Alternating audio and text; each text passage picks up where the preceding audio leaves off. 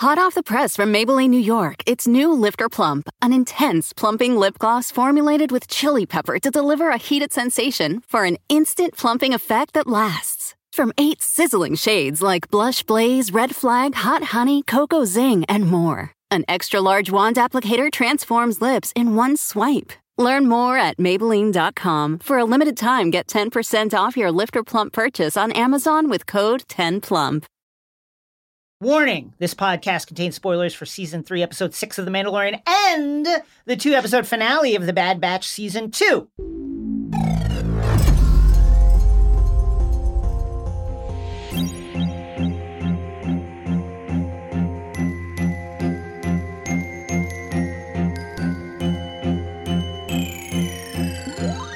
Hello, my name is Jason Concepcion. And I'm Rosie Knight. And welcome to X-Ray Vision, the Crooked Media podcast, where we dive deep into your favorite shows, movies, comics, and pop culture. In this episode, and previously on, it's Trailer-mageddon. It's the Blue Beetle trailer. It's the Cross the Spider-Verse trailer. It's the Secret Invasion trailer. And we're talking about all of them. In Airlock, it's the Bad Batch Season 2 episode finale. You wanted to hear our thoughts on it. We are giving them to you. And because it's Star Wars all day, every day at the moment, we're doing Season 3, Episode 6 of The Mandalorian. And in the Nerd Out, a Mando Andor theory from Peter. Love that. Coming up previously on. Okay, first up in Trailer-mageddon, let's start with the Blue Beetle trailer. Release date August 18th, 2023. Do we count this as like the first official? I believe James Gunn said this was where it begins here. It begins. Even though Superman, which is, I believe, 2025, and we'll get the Batman 2 that year, is the official first James Gunn, he did say in that big announcement that post The Flash, this is the first kind of soft launch of the of the DCU. And if that is the case, it looks great. I'm excited for it. Like, it's got a real 90s, like early zeros vibe. He's got superpowers and he's got to deal with them. I love it. It's a classic origin story, the likes of which we really have not seen in a while. No. And it looks really charming. There's a lot of humor to it. I love that moment where he gets the scarab and it kind of jumps on his face and his whole family's just, it's on your face! Oh my God, get it off! And the kind of horror elements of the suit. It looks great. I love Sholo from, Cobra Kai. He's so charming. I love to see him in a role like this. I'm glad Warner Brothers was so excited to make it a theatrical instead of shuttering it like Batgirl. Harvey Guillen is in this movie and we don't know who he's playing. I'm hoping he's playing Ted Cord. That would be pretty cool. Because we get to see Jaime outside the Cord building. And I just think this looks like a ton of fun. And I love that he makes that big, like, anime sword at the end. It just all good stuff. It made me feel really good watching this movie, and I wanted to see more. I think listen, if you have a power like the Green Lantern or the Blue Beetle, which allows you to create matter from your thoughts, if you're not doing a sword every time, then what are we doing? Literally, especially, I feel like you hit on one of my biggest issues with Green Lantern, which is every single Green Lantern can just imagine like a fist or a gun. Why are we doing fists? Fists! Like, big this fists. Is it? Like, please, you have literally the power of your imagination. What am I at a carnival? Like, what is the big fist? A giant gun? Like, you have gun. You don't need that. Come on, guys. So the fact that he's thinking... they are cops. That's true. The fact that he's thinking outside the box and he's coming up with the giant Berserk-style sword, I was a big fan. Just looks great. I can't wait to see it, and I'm very excited at the potential concept that this could be a kind of tone setter for what's to come. Same. And very excited to get into the Gunniverse. And next up, Across the Spider-Verse, the sequel to Into the Spider-Verse. Release date June 2nd, 2023. I mean, I don't even need to see the trailer. I love the trailer. Of course, I don't even need to see it because I loved Into the Spider-Verse so much. Let's be real, best Spider-Man movie ever made. I think so. One of the greatest comic book movies, period, ever made. And this is going to be fantastic. Yeah, I mean, you've got you've got Ghost Spider, a.k.a., let's be real, Spider-Gwen. Sorry, Marvel. Miles Morales, obviously. Miguel O'Hara, which is really interesting because that's, Spider-Man 2099, who we saw at the end of the movie, who we're now seeing in what seems to be more of an antagonistic role. That we saw Peter B. Parker, we saw his baby, Mayday Parker. We saw Spider-Woman, which is Issa Rae. There's Spot, who's going to be the villain, kind of your hilarious, like, unexpected, weird, multiversal villain. There's so many Spider-Man. Pavatir Parker, like the Spider-Man India. Shouts to our good friend Cody Zig Ziglar, Spider-Punk in the movie. Yeah, I mean, it looks so good. And I kind of love, we didn't really know much about the story before this because I feel like they knew that we didn't really need to. You want to go there. You want to see that experimental animation that basically changed the game. Puss in Boots. It was taken for Spider-Verse. The bad guys, taken for Spider-Verse. Mitchell vs. Machine, made by a lot of the same team, obviously taken from Spider-Verse. But I love the idea that what seems to be happening in this movie and what's creating the conflict is the idea that Miles basically has to go through a family loss tragedy. Your parents because have if to die. you don't lose your Uncle Ben, you never become Spider-Man. And I love this idea that Miles is going to go against that and it's going to cause this potential multiversal collapse. We also get a direct reference to the MCU here. They talk about what happened in, Spider-Man No Way Home. They reference the real Earth designation, not 616, Earth 199999 or whatever it is. So more multiversal fun and the animation looks amazing. I can't wait to see, Zig and Justin Mason's Spider-Punk up there, played by Daniel Kaluuya, London icon. Yes. So I'm happy about that.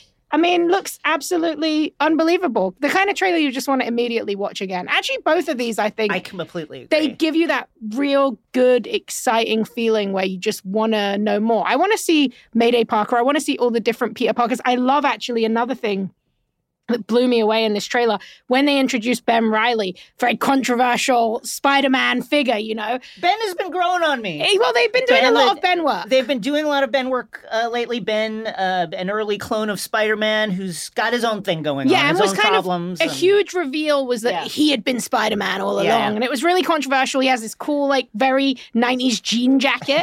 But when they show him in the trailer, when you pause it, I mean, it looks like it's directly 2D out of a comic book. Mm-hmm. Just the most beautiful, interesting stuff. And so many incredible people worked on this. I can't wait to see it. It looks absolutely brilliant. And then finally, on Disney Plus, Secret Invasion, release date June 21st. First episode of a 6-episode series. We didn't get too much more from this. No. But I'm very excited for it. It feels like a tonal reset, kind of. Obviously, Fury coming back in that kind of Winter Soldier conspiracy, spy Marvel vibe. This trailer dropped kind of concurrently with a big Anthony Breznican Vanity Fair feature, exclusive photos, That felt very much like, hey guys, don't worry. I know there's been a lot of bad stories about our wares out there lately, but don't worry. These wares are shiny Marvel's again. Back. Yeah, it looks very Ultimates, very early phases of Marvel where it's very grounded, spy version, secrecy. I love Samuel L. Jackson as Nick Fury is one of the all-time great casting, so I love that. I have to say, look, when I think of Secret Invasion, it's hard for me to separate it from the immensity of the comic books and what that meant, which was who can you trust? Who is really, which characters that you love have been Skrulls the whole time. For years. And you've been supporting them. You've been buying those issues. You've been following their adventures and it's not them. I feel like currently what they're showing us is lacking that impact for me. But Feige has always said this will be a more intimate, small scale espionage thriller. So I'm interested in it. I love that Nick's not wearing the eye patch now. He's living it up. He's showing off the cool, Flerken scar. And I'm sure it's going to be great. I'm seeing a lot of Kobe Smulders, so I'm still sticking by the fact that I truly believe you were correct and that she will be the Skrull that we all know. I will say another thing that I'm hoping to see them subvert here. It does look like we're getting the old classic, there's a radical and it's played by a black actor and they've got really believable good goals, but they're going to blow some people up, so you can't support them. So I'm hoping we get something a little bit different with the Skrulls, but it'll be interesting. Revealed in that Vanity Fair article that Emilia Clarke is playing Talos's daughter. Yeah. And not, Abigail Brand, which I think a lot of people thought. Though, as somebody in our Discord pointed out, she could be Abigail Brand. She could be her anyway. She could be her anyway. Right? And also she could be a Skrull in the guise of Abigail Brand. So who knows? But yeah, very interesting. I think there is an immense amount of pressure on this project. Yeah. And I feel like they're behaving in quite a sensible way that has learned from things like, say, Multiverse of Madness, which I loved, But these movies where they made Ant-Man and the Wasp, where they made people feel like it was going to be a groundbreaking, earth-shattering event, and it didn't necessarily live up to that in the way that people expected. I think going low-key with the tone of this and just saying this is just going to be a spy adventure, I think it's smart, and I think it will eventually pay off. I hope that this hits in a more impactful way than the Falcon and the Winter Soldier did for me, which is like one of my least favorite Marvel shows. But the fact that, you have Sam at the center is like, you just know it's going to be a good time. Did anything here change your thoughts about who may or may not be a Skrull? My biggest thought coming out of this was actually that they might not do that at all. I think that they showed I worryingly felt the same way. The Kingsley Ben-Adir character, who's going to be this kind of Skrull rebel leader, it seemed like they were almost doing a Mr. Smith thing with him, where there were multiple versions of him. He was shape-shifting into the same guy. So I don't know if they are going to do the Secret Invasion classic iteration, and instead we're going to see the Skrulls use their shape-shifting stuff in a different way. I think what we are going to see in Secret Invasion is the birth of the Super Skrull. Yes! Okay, let's talk about that. I think all the lab stuff that we're seeing is the Skrulls, the extremist sect of the Skrulls who are invading, who are doing the invasion and taking over various powerful people in Earth's government. I think that they saw the superheroes of Earth and they said, okay, we got to figure that out. Yeah. We have to, shape-shifting is cool, but why can't we fly? Why can't I punch somebody super hard? And I think that they are trying to create powers. And I think we're going to see that's who Gravik, Kingsley Ben-Adir is going to be as the first Super Skrull. I think that's right. Now, that seems kind of strange because the Super Skrulls are so deeply connected to the Fantastic Four in the comics. But I will say, we get a moment with Kingsley Ben-Adir's character, Gravik, where his arms go towards, and it's almost, I felt like it looked quite Reed Richardsy, but as I've seen lots of smart people point out, it looks a lot like Groot's powers. Yeah. Which is kind of this interesting idea, like the tendrils going out. So I do wonder if maybe this could be connected to Power Broker, if, as some people kind of suggested, Agent 13 was actually a Skrull in disguise. Maybe the Skrulls have been collecting people's powers or the DNA of people who have powers and trying to create this, Super Skrull in a new way. Kang also does exist now. That's a direct lineage to the Fantastic Four. So I think you're right. I think that the Super Skrull may be the kind of super science-y element in this rather grounded space.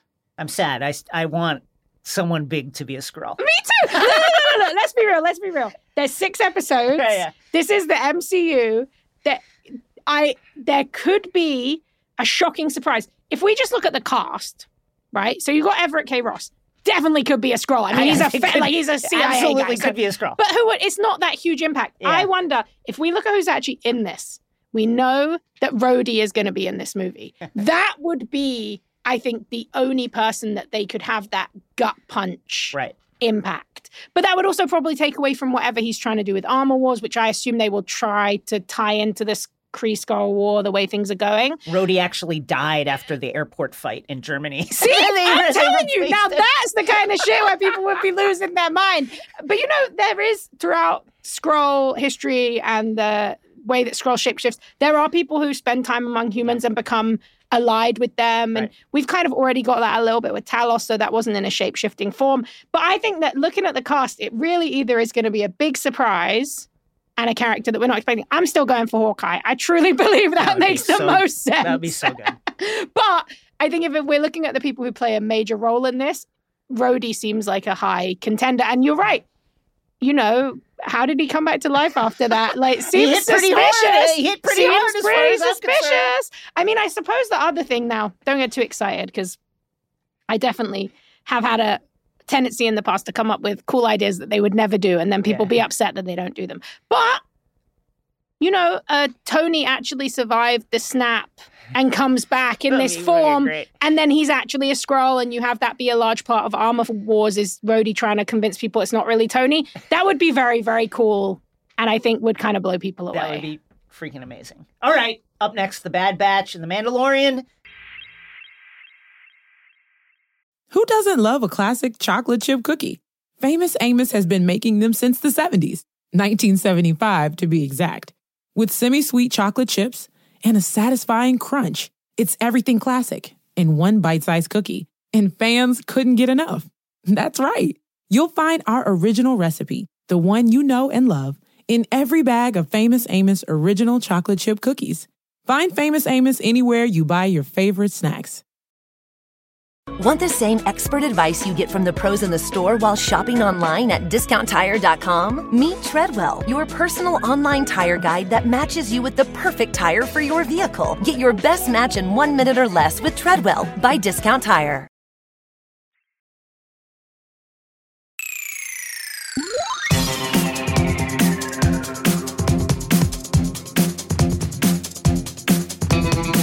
We're stepping out of the airlock and into the 2-part finale of season 2 of The Bad Batch, now streaming on Disney+. And what a way to end a season. Whew. There's a lot of Clone Wars vibe to, obviously it's the same time period for The Bad Batch, but I'm talking about like the number of episodes and the kind of up and down nature of it, but like a really strong closing to this season that started very strong also. Episode 15, The Summit. And episode 16, Plan 99. It's 66 upside down. Backwards. Dun, dun, dun. And I have a lot of thoughts, but in lieu of a recap, it basically all revolves around an attempt to locate Crosshair and to rescue the clones who are being held by Dr. Hemlock, who's doing something that we don't know. And all of that results in the unfortunate death of our good friend Tech. Sacrifice. I think truly sad sacrifice. We will always have the Tech turn. That will live forever. We can talk about whether he's really dead. But I have a bunch of thoughts. And first among them, we gotta let Saw Gerrera cook, you guys. Oh my gosh, every time we've been saying this man is always right. Saw He's right Gerrera is again. always right. Every single time. I feel like that is either going to pay off at some point, or this is just one of the few places where this part of Star Wars storytelling fails, because he is not wrong. He is right every time. In this moment, he is talking about stopping the creation of the Death Star. Correct. Right. So the Bad Batch is, they're on the ground. They've invaded this Imperial facility. There's this huge fucking firefight, and they happen to run into Saw Gerrera, who's also there, and is like, "Hey, while you guys are here, what I'm here to do is blow up the Imperial leadership that's all here. We got Grand Moff Tarkin is here. We got Orson Krennic here. We got Dr. Hemlock here. We got a lot of movers and shakers here, and I'm going to blow up this whole facility." And then, the Bad Batch is like, well, that's short-sighted because you can actually, there's a lot of clones here, and we're trying to rescue the clones. And actually, if you do that, then, all this short-sighted violence will pay off in the medium and long term because you'll be able to draw more support to you to do whatever it is you're doing. There isn't even a rebellion yet. Like, I'm sorry, guys. I get it, Bad Batch. You want to save your brothers. I love the clones. I would also like to save the clones. But I don't want any clones to die. If they had let Saw Gerrera do his thing here, Alderaan would still exist. It would have at least been the destruction would have been delayed. I think we could have said. I think we could say that. Listen, I've seen other places say, well, they just would have replaced Tarkin and Krennic. Sure, but with Krennic was an idiot, and so maybe they would have got a better person. About it. But Grand Moff Tarkin was really good at his job. I think it would have even if they would have been replaced, who fucking cares? Let's think about it. Orson Krennic, he is the one who was keeping tabs on Jyn Erso's dad, who was the one they actually needed to build the Death Star. We get these big references here to the original trilogy. You get this Project Stardust, which we know is them talking about the creation of the Death Star.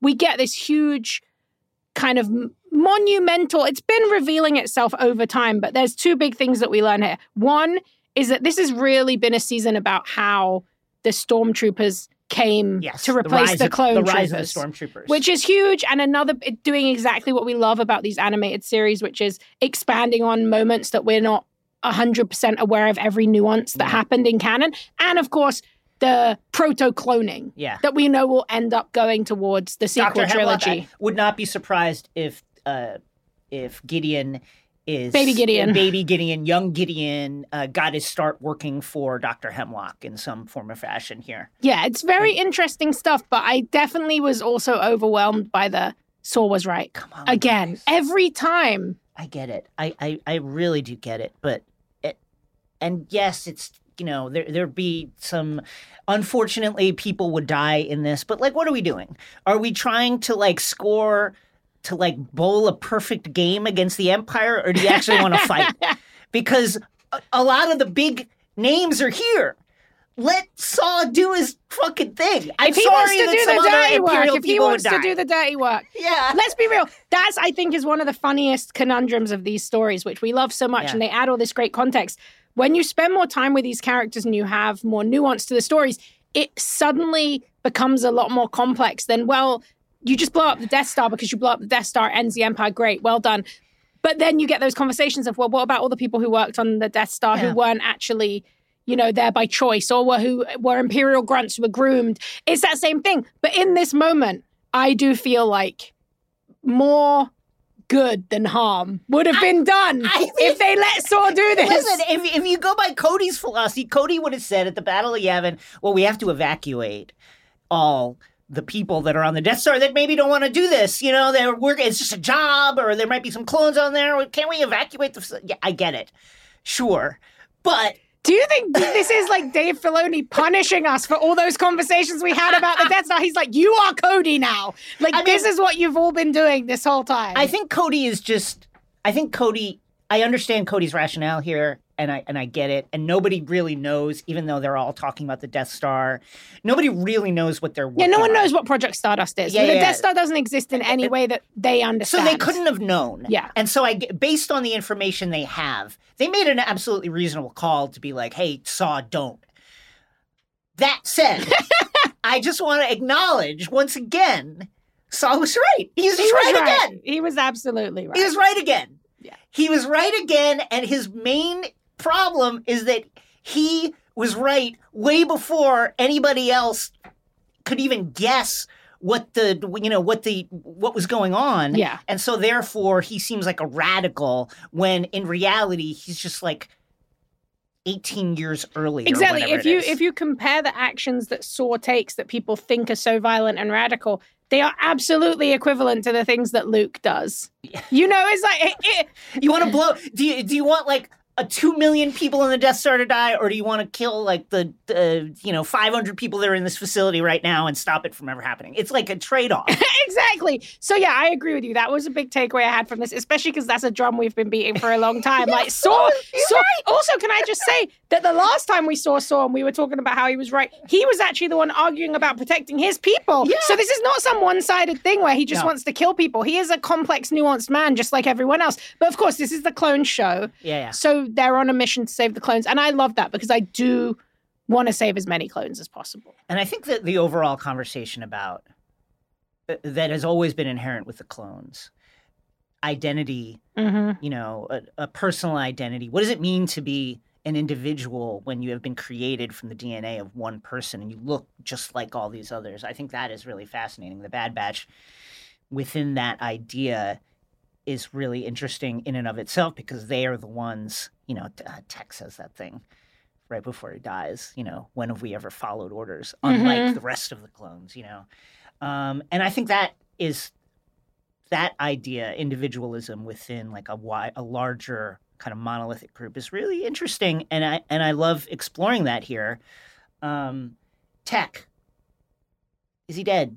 I mean, I feel like the answer is no, just because of what we've seen in the past with the way that they treat a clone who dies or goes missing and they have that big surprising comeback. So my hope would be no, but it had such a big impact on Omega that I think this one might stick. I think it might stick too. And I think you don't do the slow-mo fall. Yeah, that's true. That's a classic. Unless you're gonna mean it. Yeah. You can't rewind the slow-mo fall. That has a context and an impact. And I agree with you. Omega, man, it really hit Omega. That was heartbreaking, actually. Her wanting to go back. They can't go back. You obviously can't go back. And also, I think that notion of sacrifice, no, we never leave anyone behind. And it's actually, that was somebody's choice to do that so we could move forward. So are you going to take advantage of that or are you going to stay behind and, trying to save somebody who in the end chose not to be saved. I think as well, the thing that you mentioned about individualism and this kind of idea of finding yourself in this clone army, which has obviously been, even since the Clone Wars stuff, is like so key to the most impactful stuff. We learned that is at the heart of why the clone troopers end up becoming irrelevant for what the Empire needs them and why the stormtroopers come through. Because they realize, oh, actually, you can't just clone people and expect them to all behave exactly the same way. There's actually this breakout of human spirit, basically. People who will go against the grain, and it's not just a Bad Batch. You know, there are other clones who've done that. So I thought that was really interesting. And obviously kind of what we all thought, because with the stormtroopers, you're essentially trying to create an army of people who would never question you. But I thought it was nice to kind of see that acknowledged here, and it goes along really well with the greater journey that they've been on. Your thoughts on the strands that are obviously leading towards, the Palpatine cloning project New Palpatine? Well, I will say we were right, because I do think it is no coincidence that in The Mandalorian and in this, we now have what are essentially threads here to, let's say, expand on rather than fix, no matter what our feelings are about Rise of Skywalker. Right. It does feel like Filoni is once again using this as a space to kind of embroider more detail and more context. Yeah. Because as we know, even Oscar Isaac was tired when he said it. Somehow Palpatine returned. Here's the somehow. It feels like we're getting it here. We're definitely getting it in The Mandalorian. I like that idea that maybe there's some connection to Gideon, even a Gideon mentor who worked for Hemlock or something. That seems like where we're going. I'm very interested to know how that all comes together, because this is very different to when the Clone Wars was on air and they were rebuilding. That was not a time when we had Star Wars live action TV. It was not a time when there was so much cohesion between these different branches of Lucasfilm.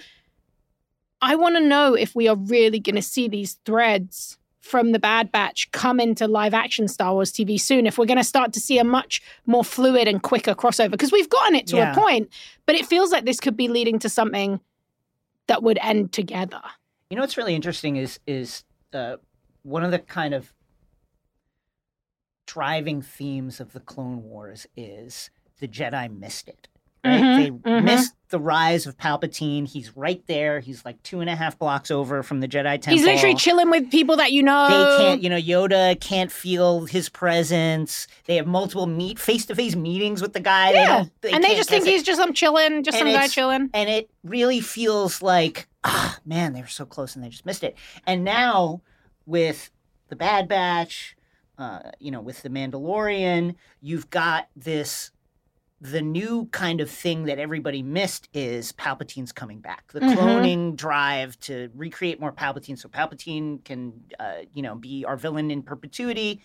And it's really interesting now to see this kind of feeling developing again where, Captain Teva is really the only one who's like, I think there's something going on with cloning, you guys, and some kind of issue around the Outer Rim and Navarro. Like, what's going on? It feels again, although much less pointed, but still feels, again, like, hey, there's something going on with cloning. Who is going to catch on? Yeah, and it's... Anyone? It's interesting to see that in a more of a real time rather than something that's retroactively added. Like we saw this sequel trilogy reveal that Palpatine came back, and now just a few years later, we're starting to see, oh, they missed it again. Yeah. Like this wasn't some super secretive, out of rim, nobody knew about it situation. This was going on under their noses while the original Palpatine was still alive. The animation style is incredible. This is the action in this was unbelievable. There's some really great one shots where, in particular, where the Bad Batch is fighting through the facility and they punch this stormtrooper multiple times, and then the camera flips so you can follow them running down the hall. Feels freaking great. And by the way, I think this is the best the stormtroopers have ever done in a fight. They look good. They did well. Yeah, this is not your, 4 generations down stormtrooper missing everything with a blaster. Also, I feel you. I feel like there's a great anime influence on this in the way that they're using cameras as if they're shooting live action, but you're doing animation.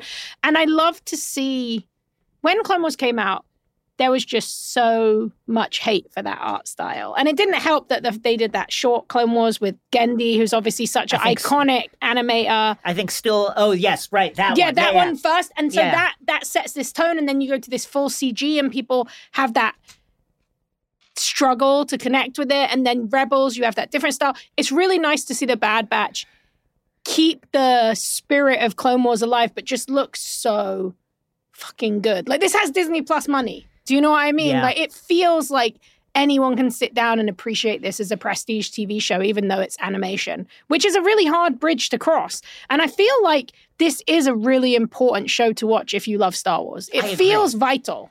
I agree. And it just looks great. It looks really great.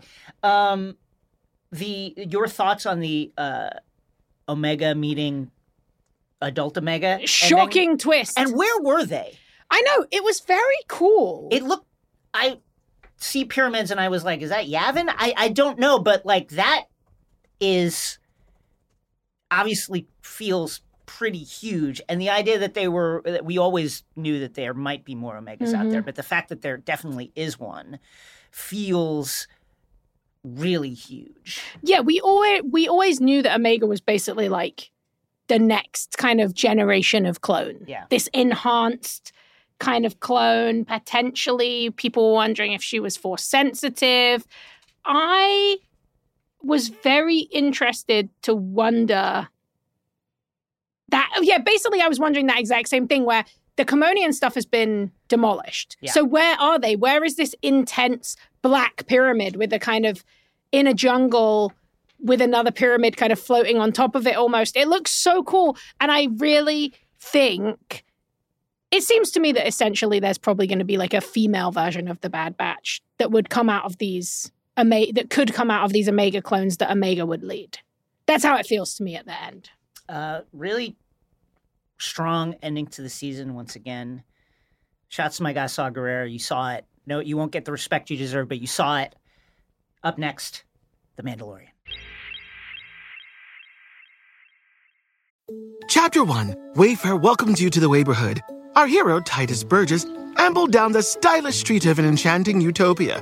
A woman waved from a chic lounger. "Welcome to the neighborhood," she said, "where Wayfair helps everyone create a home they love." Titus stared in awe. Bohemian Boulevard, Trendsetter Terrace, Mid-Century Circle. Titus, you're reading the Wayfair catalog. Oh, you'll love Chapter 2. Wayfair's fast and free shipping saves a potluck. Wayfair, every style, every home. When it comes to listing your home for sale, everyone and their mom has advice. Oh, honey, who's gonna want to buy this place? On a cul-de-sac? It's literally a dead end. But for professional advice, a RE/MAX agent actually knows best. Let's start with a neighborhood analysis. I've been seeing lots of buyers looking to move here. RE/MAX is the most trusted name in real estate. Visit RE/MAX.com or download the RE/MAX app to find the right agent. The right agent can lead the way. Based on 2022 BrandSpark American Trust Study. Each office independently owned and operated.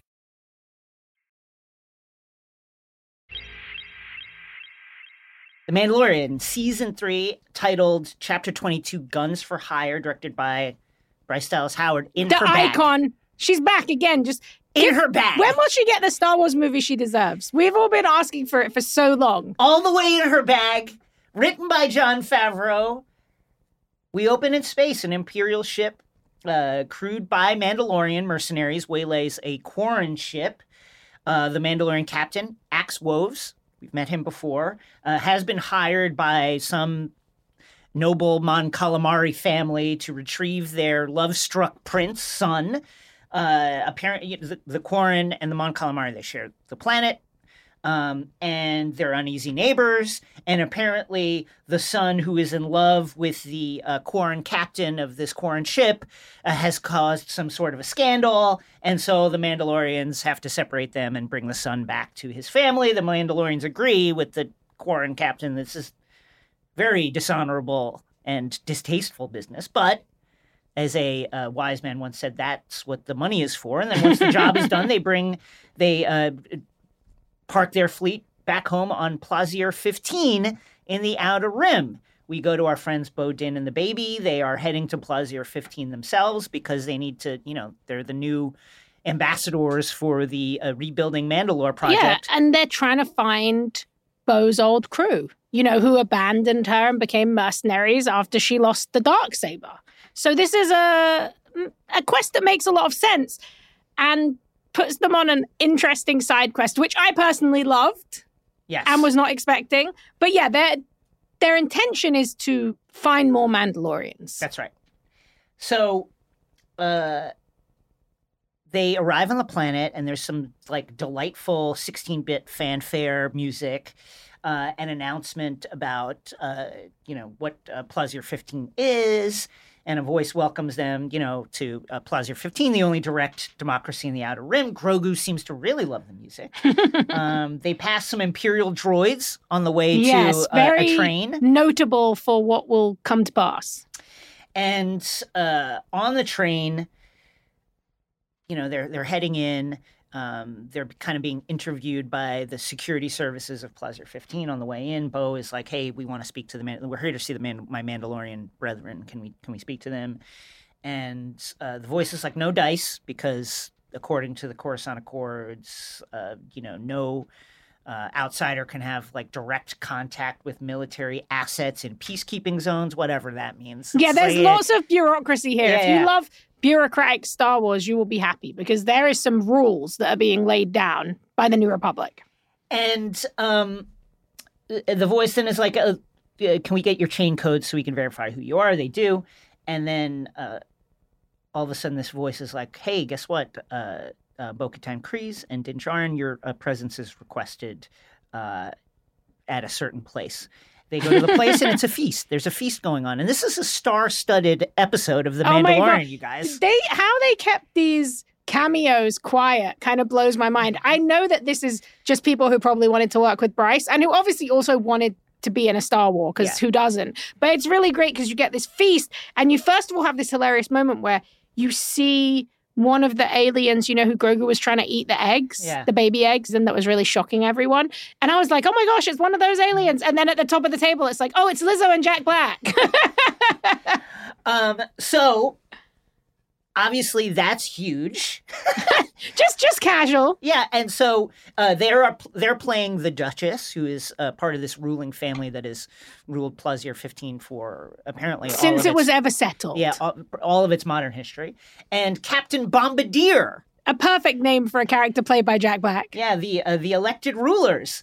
And they sit down. Jack Black, Captain Bombardier offers them some drinks, which are apparently secreted by some really gross, sack-looking globular alien in a jar. This is classic, interesting Star Wars world building because we really get the sense here of that opulent, disconnected wealth that so often exists in the world of Star Wars because of people's connections to war, or as we'll find out, the Imperial kind of regime. And Captain Bombardier addresses them. He's like, "Okay, let's address the Bantha in the room." Ding dong! I was once a facilities planner officer during the war for the Empire. And thanks to the New Republic Amnesty Program, I was able to help rebuild Plazir 15. And then the Duchess echoes that, saying, Plazir 15 really got wrecked during the war and suffered under Imperial rule. And my husband, Captain Bombardier, has really, really done a great job in helping us rebuild and using his skills as an acquisitions officer for the Empire.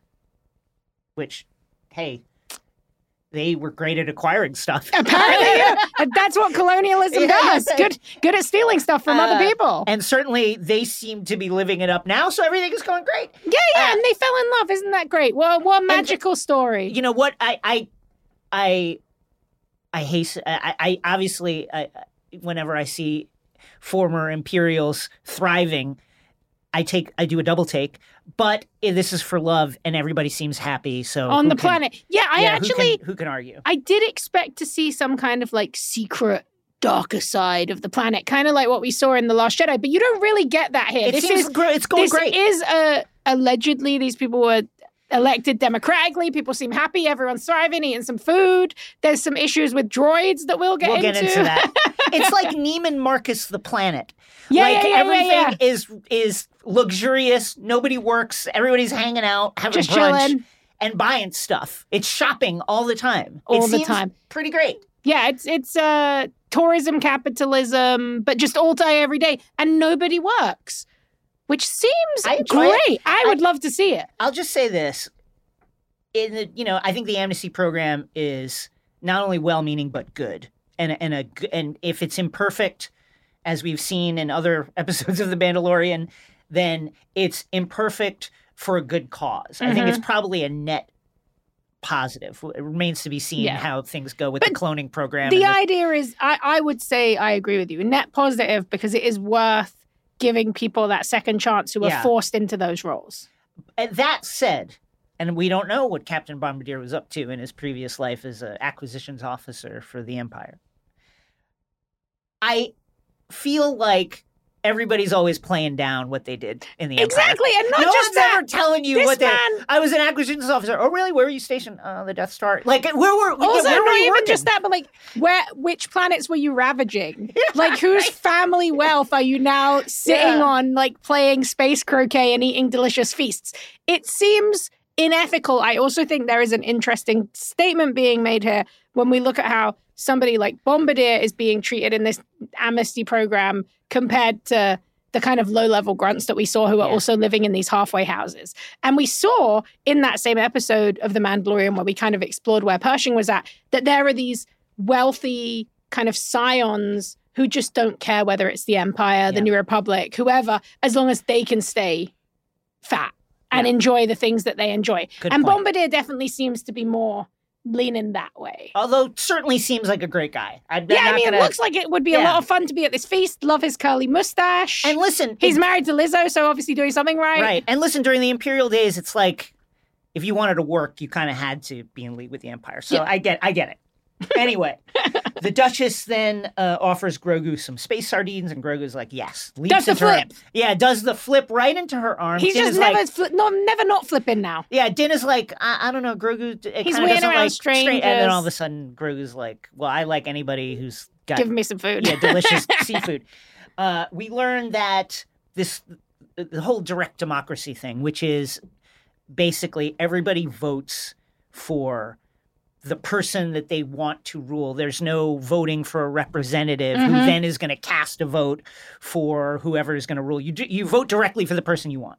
And so this whole direct democracy thing is pretty new, and that even though the Duchess and her family have ruled for all the planet's history, they are now the duly elected leaders. One wonders if you are the ruling family for generations, what chance any other candidate if has. you were already like monarchs, it seems unlikely. Again, everybody seems happy. They're trying their best. Everybody seems happy. We also learned that Bombardier's imperial past means that he can't be in command of any military force, and therefore Plazier 15 can't have any military. Can't have a military. So they outsource their military force. Thus, the Mandalorians. That's why they are here. They are essentially mercenaries here on the planet. To me, that feels like a very... A loophole. But an obvious loophole that the New Republic should stop, because it's like, you can't have a nationalist military that is run by people of your country. Agreed. I honestly, military's always leading to some bad stuff. I get that, especially with the Imperial connection. But just hiring random mercenaries who you pay to commit war crimes, doesn't seem much better. It seems like the way it works is they hired them to just be security guards. Yeah, they're protecting. And they can't give them any orders beyond that. It's kind of just like, hey, protect the planet, and whatever else you guys are doing, I don't want to know. Like, because, they're out here doing side quests for Mon Calamari, Teenage noble families. Boy love. Yeah. So Bo is like, well, I'd like to meet with these Mandalorians. I have to talk with them about some very urgent business. And the royal couple's like, that's a great idea, but we have some things that we'd like you to take care of. First, we're having issues with our droid workforce, they say. We have a lot of droids here. including separatist battle droids, former separatist battle droids that have been reconditioned for, regular blue-collar work. And they're acting up. They're either refusing to work or deleting tasks, and it all seemed at first to be kind of innocent, but now there's been some violence involved, some assaults. People have been injured, and it's becoming more serious. Can Bo and Din look into it? And Bo is like, the Mandalorians, they can just take care of that. Yeah, no you problem. can give them an order. You can tell them that. Why would we have to do it? But, again, the charter of Plaisir 15 stipulates that no kind of armed forces can enter the city.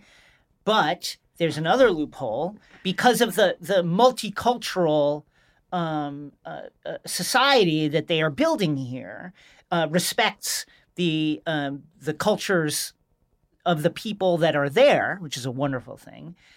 Bo and Din can therefore come armed into the city because their weaponry, their armor is intrinsic to their culture, and therefore it's fine. So as you can see, this was a very cynical invitation. They knew that this would be useful to them. Yes.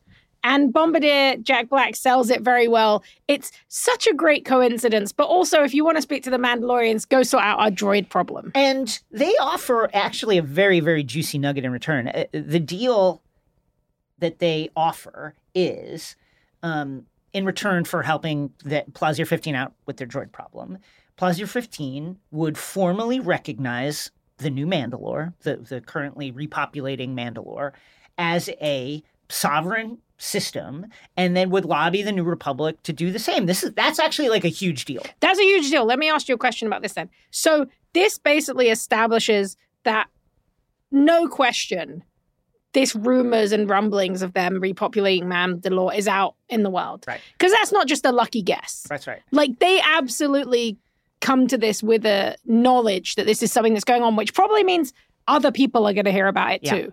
And we can assume as we get into these last 2 episodes of the season, I think that will be good because lots of Mandalorians will probably come to Mandalore, but it will also be bad because people will know where to find the Mandalorians and Din and Bo if they need to.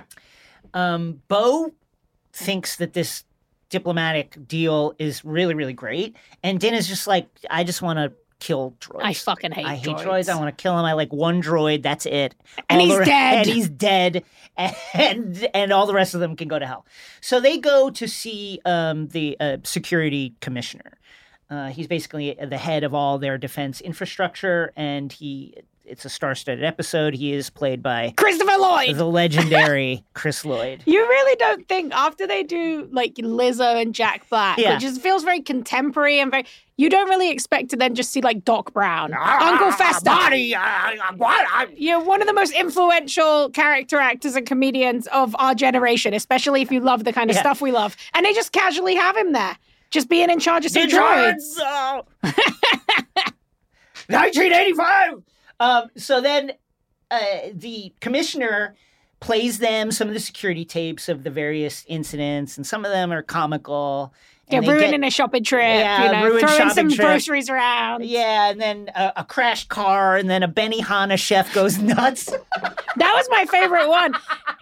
Like, who was thinking of putting some General Grievous-style guy in charge of doing, Benihana-esque cooking? And my favorite part is when he turns, he is wielding those you cleavers. Just hear screams. And as the cleavers are going, oh, good stuff. Yeah. So Bo asks an important question, which is like, why don't you just turn them off? Just turn them off. Well, here's why. Here on Neiman Marcus, Planet Neiman Marcus, the neoliberal jewel of the Outer Rim, all of our citizens here on Plaisir 15 live a fucking life of consumerist leisure. They don't lift a finger. The droids do everything. Seems like a problem. Just saying. Look, I feel like there are some moral and ethical issues here. We can get into it because there are some obvious issues that come to the surface, or at least the subtextual surface in this episode. And, essentially the commissioner's like, listen, people don't want to work anymore. And honestly, fair. I do relate to and that. if you turn the droids off, they're going to have to go to work. They're going to have to work as Benihana chefs. They're going to have to work as drivers. They're going to have to do shopping. They're going to have to carry people's... They're going to have to space Grubhub. Yeah, they're going to have to carry the the fucking Captain Bombardier's like groceries to his house, and they're not going to want to do that, and society would collapse. And they're like, okay, Bo and Din are like, fine. And it's a very big red button that he claims will turn them all off. Extremely ominous button. I feel like there would be a more sensible way to do that, and we will find out later. The button is ominous. Yeah. So Bo and Din go and see the other people that do manual labor, skilled labor here in Plazier 15, and it's the Ugnaughts, the mechanics who basically keep everything running, keep all the droids running and do a bunch of the other kind of maintenance work around here. Din knows how to talk to them, and he manages to get some information out of them over drinks. The Ugnaughts insist the droids are not malfunctioning because Ugnaughts are very particular about their work. And to say that is like an insult. It's an insult because you're saying Ugnaught work is not good because why else would these droids be malfunctioning? And we get a great moment here where Bo, as the princess, she doesn't know how to talk to normal people. She doesn't know how to talk to Ugnaughts who value their skilled labor. Captain Bombardier and the Duchess, she feels very at home. Fine. They're calling her princess. Yes, you know. She's like, wow, this is great. But we actually get to see Din showcasing his talent with people, showing how worldly he is, the common touch. He's a man of the people, like Logan Roy, standing on those pieces of paper. That's right. And so he managed to get some information out of them. And that information is the location of the droids that have malfunctioned in the past. Mm-hmm. So detectives Kryze and Djarin head to a spaceport loading dock. This is where they've been sent. And the manager droid says, hey, how are you? Don't worry, all our certifications are up to date and all these droids are above board. Roger, roger. No need for the police here. You can be on your way. Can I see your warrant? And Din Djarin then goes into his good cop, bad cop, which is all bad cop Only routine, bad cop. And says, we don't need no stinking warrants. Here's what I'm going to do. I'm going to just physically assault these hardworking droids. I'm going to just kick every single droid until one gets stressed. Yeah. And terrible behavior. It's awful behavior. Awful behavior. So then he kicks a droid, and one droid's like, hey, please and defends don't do that. Itself, and then realizes it's been outed as one of these droids that now can think on its own, runs away. And Bo just tries to shoot it. Bo and Din chase it down and shoot it in the back, just like real cops. Very realistic, actually. They shoot this fucking poor droid in the back. He was just doing his job, just carrying a cardboard box. And Din's there waving a hand in front of him, kicking him. Bad behavior, not a fan. Din, not a fan do of better, this. Din Djarin. But this is the way things work on Plazier 15, and we got to keep this society going, and I get it. Bo finds a spark pad on the droid's carcass, and it leads them to a droid bar, the Resistor, and it's a lively place. Lots of happy droids enjoying some R&R, and all of that grounds to a halt as soon as Bo and Din walk in. They got big snitch energy. That is a problem when they walk in. I don't think they get many of our kind here, Din says. No shit. Now, I wonder why. Yeah, the bartender is very standoffish until Din turns on the charm by saying, I'm going to dissect your fucking brain. Yeah, and pulls out a little electronic, taser. Like a cattle prod. Yeah, he's going to tase him. I'm going to cattle prod you, and then I'm going to cut your head off. And he's like, I'll just take your memory card out and melt it so I can find out your secrets. This man has problems. He needs to go to armor therapy. Go talk about Beskar. If you love Beskar so much, how about you treat some metal droids nicer? Not exactly clothing this mission in honor here. We're just the Mandalorians are struggling with the honor part. Threatening these mechanical life forms. That are sentient, let's be real. It's not cool. It's not okay. But be that as it may, they do manage to get some information out of the bartender. The bartender offers that, and this is actually a wonderful moment where we get to understand the kind of texture and fabric of this droid community. He says, listen, the droid community here is just as concerned about these incidents as anyone else. We have a lot of older models here that would have been decommissioned and scrapped anywhere else in the galaxy. But here they've found a place where they can still work and be of use. And if public opinion turns against droids because of all the things going on here, then they're going to be out of a home and probably potentially scrapped. And the bartender then says, we want to help humans. Human life, it says, quote, human life is so short, organics created us. It's the least we can do. And all the droids are like, yes! Don't kill us, please! Please don't kill us, you crazy Mandalorian! Look how much we love humans! We love carrying their groceries! Don't taser us! I want to cook for them! I want to chop up vegetables on a hot plate! I want to do it, please! Don't let them scrap us, Din Djarin. You can kick me in the thigh all you want. So they then, Bo and Din then trace the issue from this bar, using this the information from this bartender to tainted nepenthe, which is this kind of droid lubricant that droids drink, but it also acts as like a delivery system for like new code. Which is very cool, right? It's really, really cool. Basically, it reprograms them as they drink it, and the idea is to patch the software to keep them in this kind of new reprogrammed state, and it's delectable. So somebody has tainted it and is reprogramming them for their own nefarious means. So they go to the droid morgue.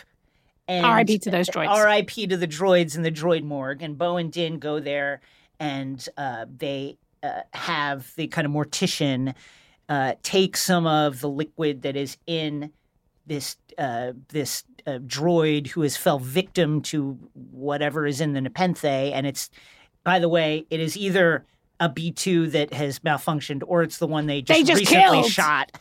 But be that as it may, they then analyze the liquid, and Din is like, I wonder if this stuff is still causing droids to malfunction. And that is answered in the affirmative when the assistant droid in the room goes nuts and has to be chopped in half with the Darksaber. Analysis of the liquid reveals that there's particles in there. These particles are nanodroids. And furthermore, there's writing on the nanodroids, and the writing is a chain code.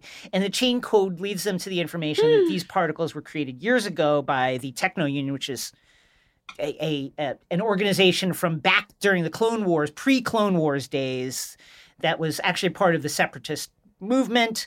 And it was like this union of all the kind of technological manufacturers throughout the galaxy, and that someone ordered on Space Amazon these nanodroids. Not even the dark web. It was literally just Space Amazon. You can trace it. They find this stuff very quickly. His credit card is right there associated with it, and it's none other than Commissioner Hellgate, the Commissioner of Security, head of security himself. He ordered the nanodroids. He's behind all this. They go to confront him, and it turns out Commissioner's a separatist. He's an unreformed Dookuist. Mm-hmm. He's like, Dooku was a visionary. And I gotta say, look, from what we've seen in the recent animated Dooku stuff, had a point. He had some thoughts that I don't disagree with. He obviously, in a way, and I'm saying this in a way that is completely different from Saw Gerrera, he went too far. He did have a point. No, he did go too far. But in that Tales of the Jedi, we got to see that kind of disillusion that he felt with both sides. He's about to like unpack the entire Dookuist ideology before Bo just tranks him and is like, oh, politics. She's sick of it. I don't want to get into it. I'm not saying, don't judge a book by its cover. Yeah. Don't, judge somebody by their name. That can be very problematic. This man's name was Hellgate. Yeah, I'm just saying, just giving him one extra look. He's in charge of the droids. He's got a very suspicious, narratively relevant name. Probably shouldn't have taken you long to get here. So we got the guy, case closed. Head back to the royal party room where the Duchess is cheating at bocce ball with the help of Grogu. Grogu is having a great time. Does she know that Grogu is helping her cheat? I don't know. I mean, she's hitting shots that no one has ever hit in this game. She is, I think, when you are that level of wealthy and powerful, people just say yes to you all the time, and they kind of just let you do whatever you do, and they go, oh, darling, you're winning, and they move the little hooks, that you play the crochet with and all that kind of biz. The Ugnaughts relegated to the underworld, the way the droids are cheated, the fact that the Duchess is like openly cheating at a game and doesn't give a shit about it. There's some red flags here, but be that as it may, everybody seems happy. You know what, though? Grogu, he's having a great time. Grogu the little loves baby, it here. Loving it. Playing, doing some flips, using the Force. The Duchess just wants to snuggle him constantly, and he seems very happy about that, too. He's just having a good time. So Bo and Din deliver Commissioner Hellgate, and they're like, this is the guy. He did it all. The Duchess offers Hellgate the same compassion that the planet and its society is showed her husband, Captain Bombardier, former member of the dreaded Empire. And, can the commissioner do the same? Can the commissioner forgive Captain Bombardier for his Imperial past and the things that they've done? And he's like, I don't know. Maybe. Maybe I'll get there. I'm an old man. I don't know. And so they're like, okay, well, until you figure it out, you're exiled to the moon. You're going to the moon. All right, Inhumans, off you go and live on the moon. Bye-bye. So Bo and Din get their audience with Axe Woves, and they also get the key to Plesier 15, it's which very is a over the huge top. key. It's huge. Huge key. Ridiculous. On the ride over, Bo is kind of worried because obviously her and Axe had this falling out, and Axe and his people don't really respect her because she didn't win the Darksaber in the time-honored way. And Din says, listen, whatever you decide, I will support you, which is wonderful. They find the Mandalorians drinking space coffee by their ships, just hanging out. I've come to reclaim my fleet, Bo says. And Axe is like, well, I like it, and I'm not giving it up. Then I challenge you, one warrior to another, and it's on like Alderaan. Great fight. Yeah. And Bo wins. But that doesn't change the fact, in Axe's eyes and the eyes of all the people that follow him, that she can't lead because she doesn't wield the Darksaber. And then Din is like, whoa, whoa, whoa, whoa, whoa, whoa. Like Matlock. Like Columbo. One more Columbo, thing. hold on. I have some information here that you might be interested in, legally speaking. Now, officially, I think you could argue that I am just holding the Darksaber for Bo because when I was on Mandalore exploring it for a very short period of time before I got mollywopped by a spider or whatever it was, I lost the Darksaber to the aforementioned spider. To the aforementioned spider guy. Bo saved my life, killed the spider. Therefore, by the transitive law of the Darksaber, which is otherwise the space addendum to Elder Wand law, is it not true that Bo is the rightful owner of the Darksaber? Axe Woves, what say you? And Axe is like, you got me. He's like, you're right. Because Bo, Din's like, did she not defeat the one who defeated me? And it's true. And I would just like to say, we pointed this out on that very episode. We were right. And not only us, we had a listener who 8 days ago, Brian emailed us and said he believed this would be the way things played out. And Brian was right. And we were right. Shouts to you, Brian. Shouts to you, Brian. Like Saw Gerrera, you see the truth. So Bo has it, baby. The Darksaber's back. And thank God, honestly, because let's be real. Yeah. Din was like, he was not doing it. He needed more time.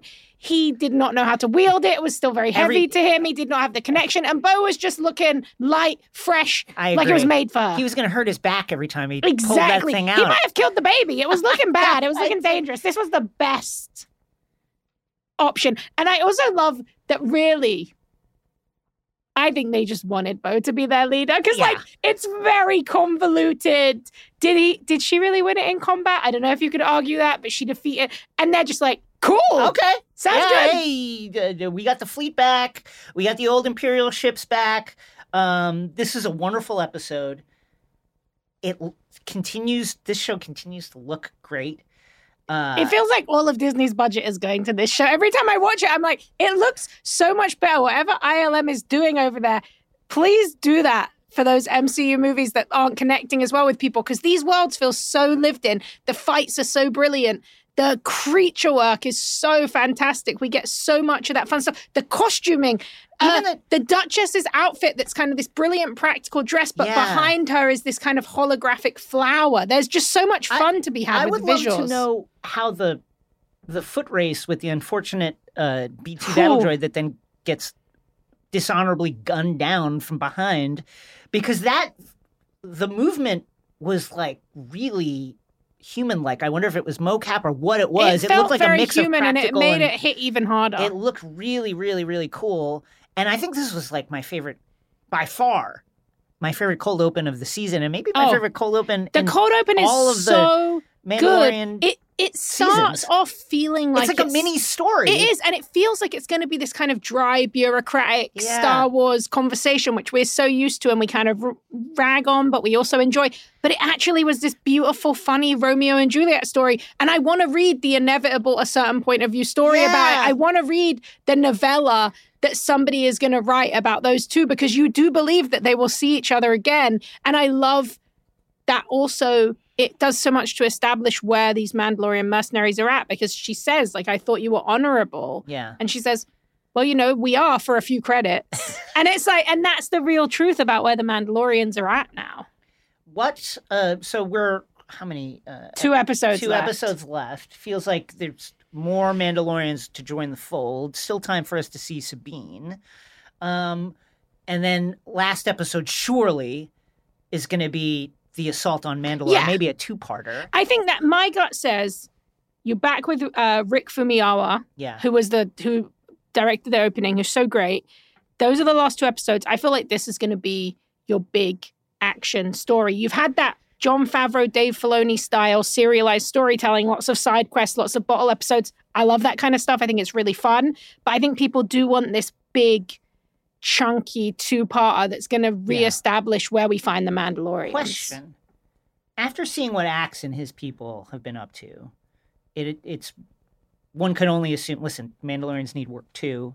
When we first meet Din, he's a bounty hunter. Yeah. Like, this is what Mandalorians do, is they live by their blasters. And so it absolutely makes sense that they would go out across the galaxy, hired out as mercenaries, privateers, what have you, bodyguards, what bounty hunters. It kind of does leave the door open then for some splinter group of Mandalorians to maybe have been hired to either capture Gideon or move him from somewhere. Or who follow Gideon. Like, it could... I thought that was an obvious frame-up. Me too. It may be. I think it probably is. I think the Beskar to me is too obvious. It's too obvious. But I think you raise a good point. I think there's a large chance that there could be a splinter group who either follow Gideon, who have some kind of belief that he is still the rightful holder of the Darksaber, or who want to punish him for his crimes. Because so much of this, the kind of emotional weight of this season, particularly with Bo, has been about no more Mandalorians fighting Mandalorians. This is what and she says that today when she fights Axe. This is what led us to this place. All the tragedies that happened during the Clone Wars. Mandalorian society ripped apart. One side of the debate living on the moon of Concordia, the rest of us trying to make a go of it on Mandalore. Like, that didn't work. And it feels like this has been so much about, like, bringing the tribe back together. But I do wonder if that means we're going to see Mandalorians fighting Mandalorians. I was going to say, imagine if the power of, like, Gideon stepping off of a ship with, like, a new Death Watch or something, with the Mandalorians behind him. That would be huge. And also gives an option for those Mandalorians to still be welcomed into the fold and perhaps turn. So I think I love the frame up. I think it feels like a frame up. And I still stick by it, but I am 60-40 that there could be this spin-off kind of secondary splinter group of Mandalorians. It makes sense, like you said, with the themes. Also, I need to know, are these final 2 episodes going to be an hour long each? It feels like they need to be chunky. It feels like there's still a lot to kind of tie up here. And also, to establish what we should expect to see from the future seasons that are inevitably coming. Well... a wonderful episode. Bryce Dallas Howard, once again, in her bag. Give her the trilogy. You want a new trilogy? Give it to Bryce. She's delivered at all times. One of our greatest Nepo babies. One of our most talented Nepo babies. Most talented Nepo babies. She's made the most of that Nepo fantastic power. Cannot argue with it. Up next, Nerd Out.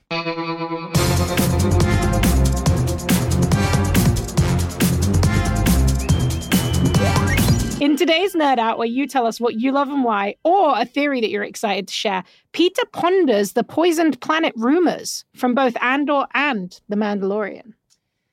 Peter writes, quote, I'm curious if the planet is poisoned rumors, warnings on both Kenari and Mandalore are inherent parallels or thematic Empire propaganda. In both shows, characters make it on and off the planets without dying despite the threat. I haven't seen this addressed and can't decide if I'm overthinking this or if this is an overarching storyline. I think there's something to it. I love that. I think there's something to it. Think about it. We see these planets that have indigenous populations that are culturally connected to the planets, whose planets are raided, and then these rumors are spread about this idea of, oh, they're poisoned, you can't go back, you have to start again. That works for almost every level of imperial society. Not only does it eradicate an indigenous population and spread them out, but it also works. You need workers on Coruscant. You need workers in these places. You need to push people into the urban sprawl of the galaxy to keep the cities moving.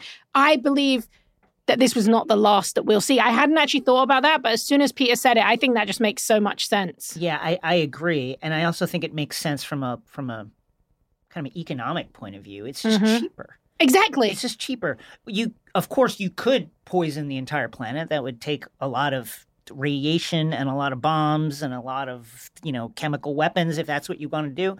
Or you could just scare people. You just tell everybody that it's poison. And the fact that you had already attacked it, it looks terrible, it looks broken down, people don't live there. Those rumors spread and then people become scared to go back, like what happened with Mandalore. I like this idea, and it seems like something that a space empire, it just makes sense that you would do it this Especially way. We know that propaganda and branding is such a big part of the empire. Yeah. It makes sense that that would go down to economic policy too. I completely agree. Peter, absolutely great question. Great idea, great nerd out. If you have theories or passions you want to share, hit us up at xray@crooked.com. Instructions are in the show notes. All right, that's it for us. Rosie, plugs. Plugs. You can read my work. You go to my website, rosieknight.com. It links to lots of my work at all different places. IGN, Den of Geek, Nerdist, Polygon, all those kind of cool places. I have a newsletter where I'm recommending cool books. It's called Rosie Recommends. You can find that on Substack. And obviously here, twice a week. Yeah, watch Primo, May 19th on Amazon Freevee. Good. It's very good. From the mind of Mike Schur and four-time New York Times bestseller Shea Serrano. Primo, a heartwarming family single-camera sitcom. Only on Amazon Freevee on May 19th. Catch the next episode of X-Ray Vision on Wednesday, April 12th for more Yellow Jackets and Succession. And in case you somehow have forgotten, let us remind you, we are bringing you 2 episodes. Let's go. 2. And you can watch them twice a week on YouTube, where you can now see full episodes. Sometimes we're here, sometimes we're on Zoom. It's very cool. Never know what to expect. You can also follow us at XRVPod on Twitter and check out our Discord, where you can meet loads of cool people who love all the same stuff as us. And me and Jason are even in there sometimes. 5-star ratings. We need them. We got to have them. You got to send them to us. Here's one from Lars665-42488. The best. The only downside is sometimes I laugh too much to keep doing my chores. Truly a great time every episode. Sorry about that, Lars665-42488. But thank you for sticking with us. Thank you. X-Ray Vision is a Crooked Media production. The show is produced by Chris Lord and Saul Rubin. The show is executive produced by myself and Sandy Gerard. Our editing and sound design is by Vasilis Fotopoulos. Dylan Villanueva and Matt DeGroot provide video production support. Alex Relaford handles social media. Thank you, Brian Vasquez, for our theme music. See you next time. Bye. Hey, Mike. This is Isdom from Marine. I just want to talk about the droids of Plaza 15 today, Mike. Listen, everybody, I get it. It's working for everybody. The system there is working for everybody. I have a timeshare in Plaza 15, and it's great. I play golf. I play space golf out there and all that stuff. I just want to say, Mike, I don't think the droids are being treated necessarily right over there, Mike. I can't put my finger on it, but anytime I go to a place and all the work is being done by droids and all the kind of maintenance work is being done by specifically Ugnaughts, it just gives me a weird feeling, Mike, like I'm in somewhere else in the galaxy, like from long, long ago, where it shouldn't be like that anymore, Mike. The Duchess is she's a wonderful lady, and Captain Bombardier, former Imperial guy, I don't like those, but he seems by everything I've seen to be a sweet guy. But it just rubs me the wrong way, Mike. I don't know, something about it, Mike. I'm hoping that some of our galactic free press will look into it, Mike, because something about it this rubs me the wrong way, Mike. I'll take my answer off the air. Thank you. Who doesn't love a classic chocolate chip cookie? Famous Amos has been making them since the 70s, 1975 to be exact. With semi-sweet chocolate chips and a satisfying crunch, it's everything classic in one bite-sized cookie, and fans couldn't get enough. That's right. You'll find our original recipe, the one you know and love, in every bag of Famous Amos original chocolate chip cookies. Find Famous Amos anywhere you buy your favorite snacks. Chapter 1. Wayfair welcomes you to the neighborhood. Our hero, Titus Burgess, ambled down the stylish street of an enchanting utopia. A woman waved from a chic lounger. "Welcome to the neighborhood," she said, "where Wayfair helps everyone create a home they love." Titus stared in awe. Bohemian Boulevard, Trendsetter Terrace, Mid-Century Circle. Titus, you're reading the Wayfair catalog. Oh, you'll love Chapter 2. Wayfair's fast and free shipping saves a potluck. Wayfair, every style, every home.